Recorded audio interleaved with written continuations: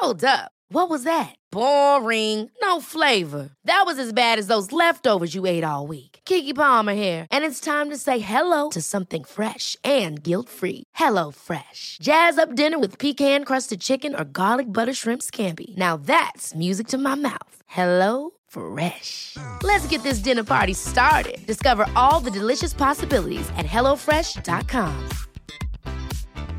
You should celebrate yourself every day. But some days you should celebrate with jewelry. Whether you want to commemorate an unforgettable moment or just bring some added sparkle to your collection, Blue Nile can offer you expert guidance and a wide assortment of jewelry of the highest quality at the best price. Go to BlueNile.com today and experience the ease and convenience of shopping Blue Nile, the original online jeweler since 1999. That's BlueNile.com. BlueNile.com. Hey, it's Ryan Reynolds, and I'm here with Keith, co-star of my upcoming film, If, only in theaters May 17th. Do you want to tell people the big news? All right, I'll do it. Sign up now and you'll get unlimited for $15 a month and 6 months of Paramount Plus Essential Plan on us. MintMobile.com/switch. Upfront payment of $45 equivalent to $15 per month. Unlimited over 40 gigabytes per month. Face lower speeds. Videos at 480p. Active Mint customers by 531.24 get 6 months of Paramount Plus Essential Plan. Auto renews after 6 months. Offer ends May 31st, 2024. Separate Paramount Plus registration required. Terms and conditions apply if rated PG. Henry läser Wikipedia.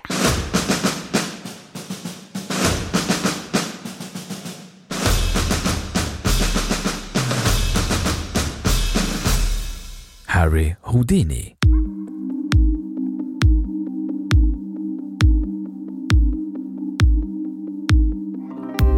Harry Houdini, egentligen Eric Weiss, född den 24 mars 1874 i Budapest, död den 31 oktober 1926 i Detroit, Michigan, var en ungersk-amerikansk utbrytarkung och central gestalt inom utbrytarkonsten.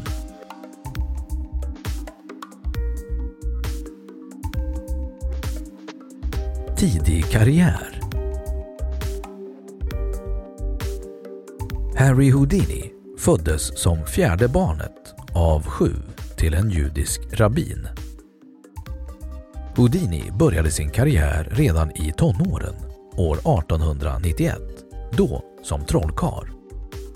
Han var en extremt fingerfärdig magiker, men hans talanger var inte kommersiellt gångbara.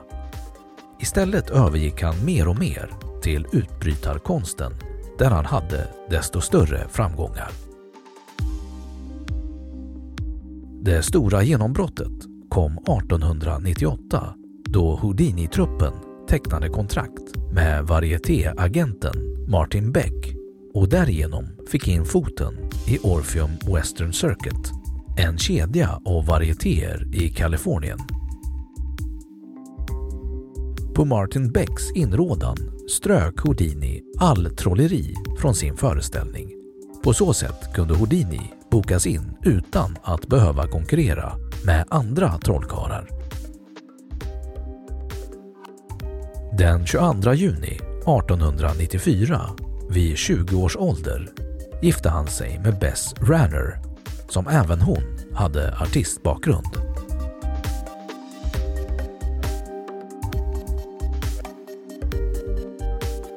Utbrytarkungen Houdini. Harry Houdini var karismatisk på scenen och föreföll sig besitta en osannolik förmåga att kunna bryta sig ur kedjor, handklovar och tvångströjor. Tekniskt sett var Houdini tämligen genomsnittlig jämförd med samtida utbrytarkungar. Anledningen till världsberömmelsen var istället hans känsla för marknadsföring. I en pryd tidsålder där journalfilmen gjorde sitt intåg gjorde det intryck när han tog av sig de flesta kläderna, till skillnad från kollegorna, och lät sig bli fastkedjad. Framgångarna ledde bland annat till en Europaturné, men han uppträdde aldrig i Sverige. Det närmaste han kom var Köpenhamn, där han den 16 juli 1913 hade en succépremiär på Cirkus Beketov. Tyvärr blev det endast en föreställning, för den 17 juli kom ett telegram med budet att hans mor avlidit. Houdini tog den tragiska nyheten hårt och bröt kontraktet med cirkusen. Den 20 juli reste han, svårt deprimerad, med båt till New York och lämnade all rekvisita efter sig. Houdini kom alltså aldrig till Sverige.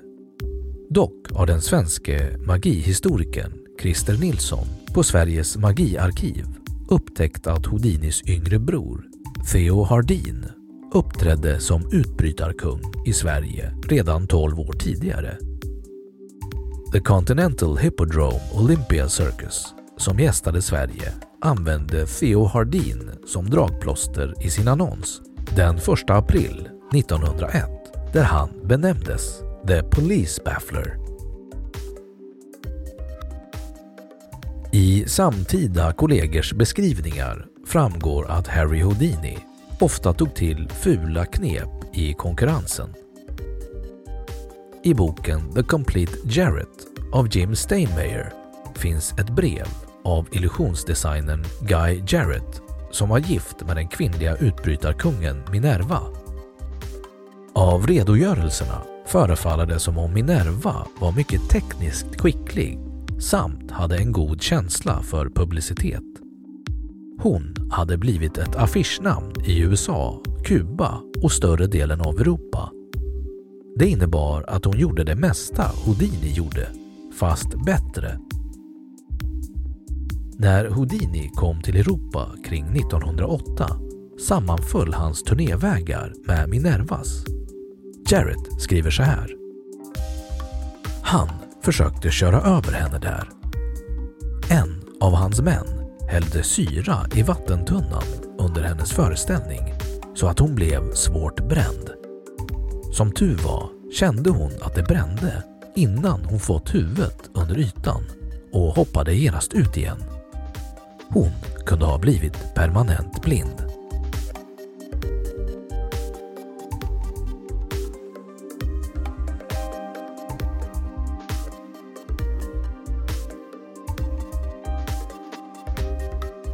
Magikern Houdini.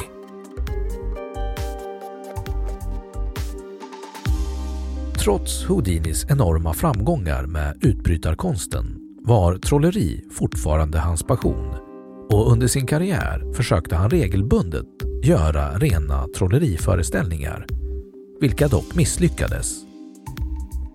1918 gjorde Houdini en gigantisk föreställning på New York Hippodrome där dragplåstret var att han skulle trolla bort elefanten Jenny. För att detta skulle lyckas anlitades den engelska illusionsdesignern Charles Morritt, som för ändamålet uppfann en häpnadsväckande metod åt Houdini. Så nyskapande att det tog över 75 år innan andra trollkarlar kunde rekonstruera den. Tyvärr var Morritts metod utformad för en lokal med en teaters fyrkantiga proportioner. Eftersom hippodromen mera liknade en bred amfiteater kunde knappt en tredjedel av publiken se in i lådan och se att elefanten försvunnit. Resten av publiken uppfattade inte ens att något ovanligt hade skett. Houdinis trollerikarriär kom återigen av sig. Däremot resulterade framträdandet 1918 i ett berömt skämt som fortfarande är i omlopp. I korthet går den så här. 2 män bär in en stor låda. En elefant går in i lådan. Trollkarlen gör magiska gester och öppnar lådan igen. Och lådan är tom. Elefanten är borta. Sedan kommer 38 män in och bär ut lådan. Med andra ord fick Houdini återgå till utbrytarkonsten som skulle göra honom odödlig.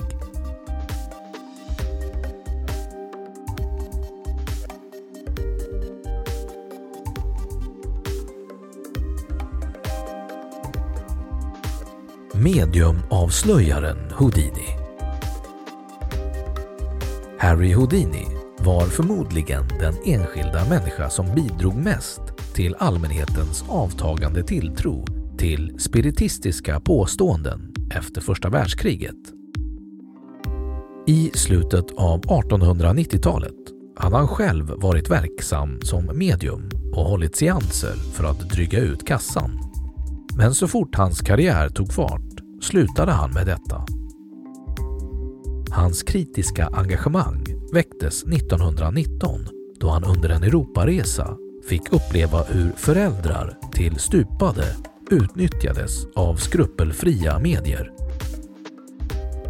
Under Europaresan besökte han hundratals seanser hållna av kända och omtalade medier. I inget fall såg han något tecken på kontakt med andar utan enbart bluff och humbug. 1922 utlyste tidskriften Scientific American 2 priser om $2,500 vardera till den som kunde presentera ett andefotografi taget under kontrollerade former och till det medium som kunde framkalla en autentisk, synlig, fysisk manifestation.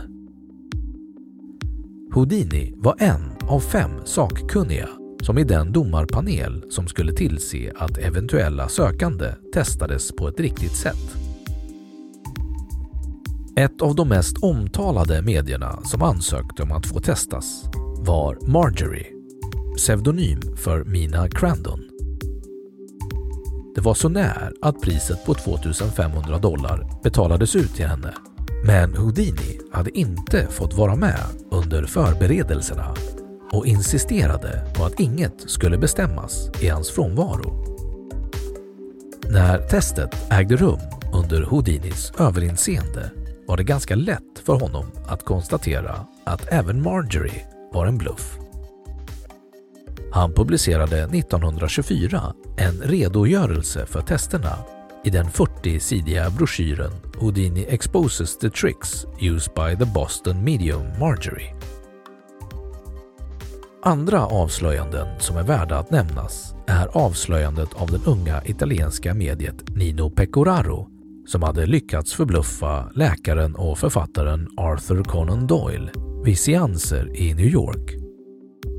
Houdini hade inte informerats om en serie testseanser arrangerade av Scientific American i december 1923, men lyckades ändå ta sig till en 4:e i ordningen. Omedelbart kunde han konstatera att det rep som band mediet vid en stol inte var någon match för en bedragare. Han justerade repet och Pecoraros förmåga upphörde. 8 år senare bekände Pecoraro sitt bedrägeri vid en presskonferens. Spanjoren med röntgensyn, Joaquín María Argamasilla, hade av Nobelpristagaren Charles Richet förklarats vara ett äkta medium, men Houdini lyckades placera sig bakom denne vid en demonstration i USA 1924 och kunde så upptäcka vad som inte sågs framifrån. Mediet fuskade. Houdini använde sig sedan själv av Argamasillas trick och lärde också ut det till Horace Goldin.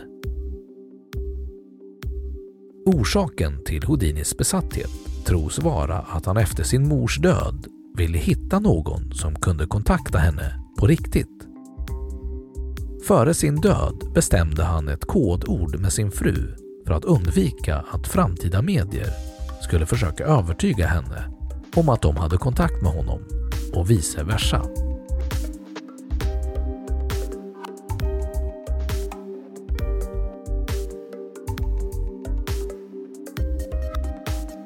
Houdinis övriga verksamhet.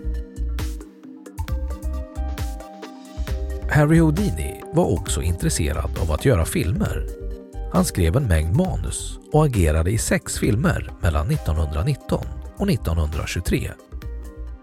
Filmerna består i regel av löst hopfogade handlingstrådar, mest inriktade på att Houdini skulle kunna visa upp sin fysik i en mängd osannolika stunt.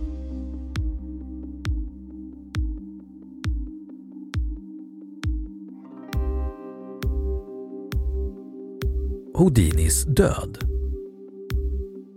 Harry Houdini dog vid 52 års ålder av blindtarmsinflammation. Många anser att Jocelyn Gordon Whitehead dödade Houdini genom upprepade slag i magen. Flera läkare tror dock att Houdini ändå skulle ha dött av inflammationen och att slagen inte inverkade. Brodern Theo Hardin ärvde Houdinis rekvisita men lyckades aldrig få samma framgångar. Inga medier lyckades heller övertyga frun Bess om att de lyckats få kontakt med Houdinis ande.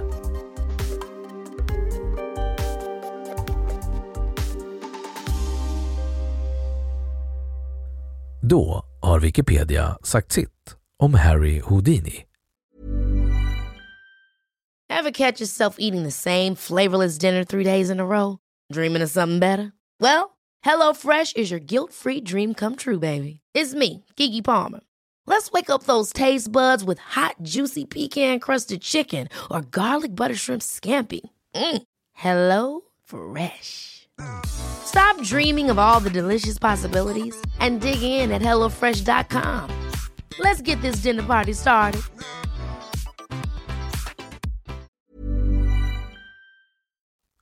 Och nu, källhänvisning.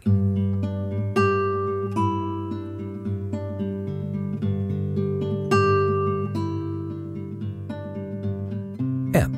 Jim Steinmeyer, Hiding the Elephant, William Heinemann, 2003.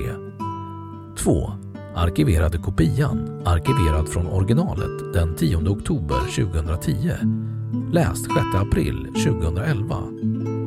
3. Jim Steinmeyer, The Complete Jared, Han, 2001. 4. Terence Hines, Pseudoscience and the Paranormal,